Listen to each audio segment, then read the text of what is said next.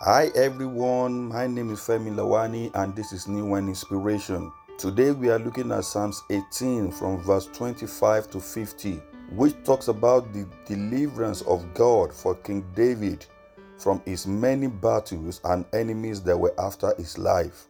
David recounted how God delivered him and saved him from the hands of those enemies.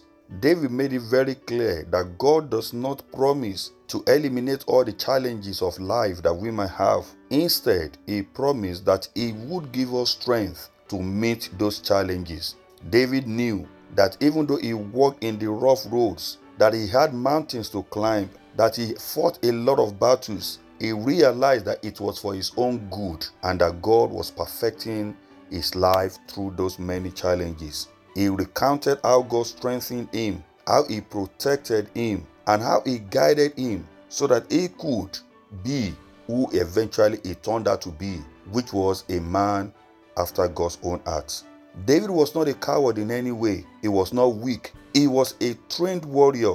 But even with all his weapons and army, David only knew that God ultimately was his protector and the one who saved him. Can I speak to someone here this day that God is your savior? He is your protector. He is the one who delivers you from the hands of all those enemies. He is the one who can take care of you in the battles that you are facing. I would encourage you this day, brothers and sisters, to rely and trust in the power of God and to make sure that your trust never leaves him. After all, King David said that the horse is prepared for the day of battle, but indeed victory comes from the Lord. I pray for you this day that victory will come even in that battle that you are facing, and you will be delivered from every of those things that the devil might be bringing your way.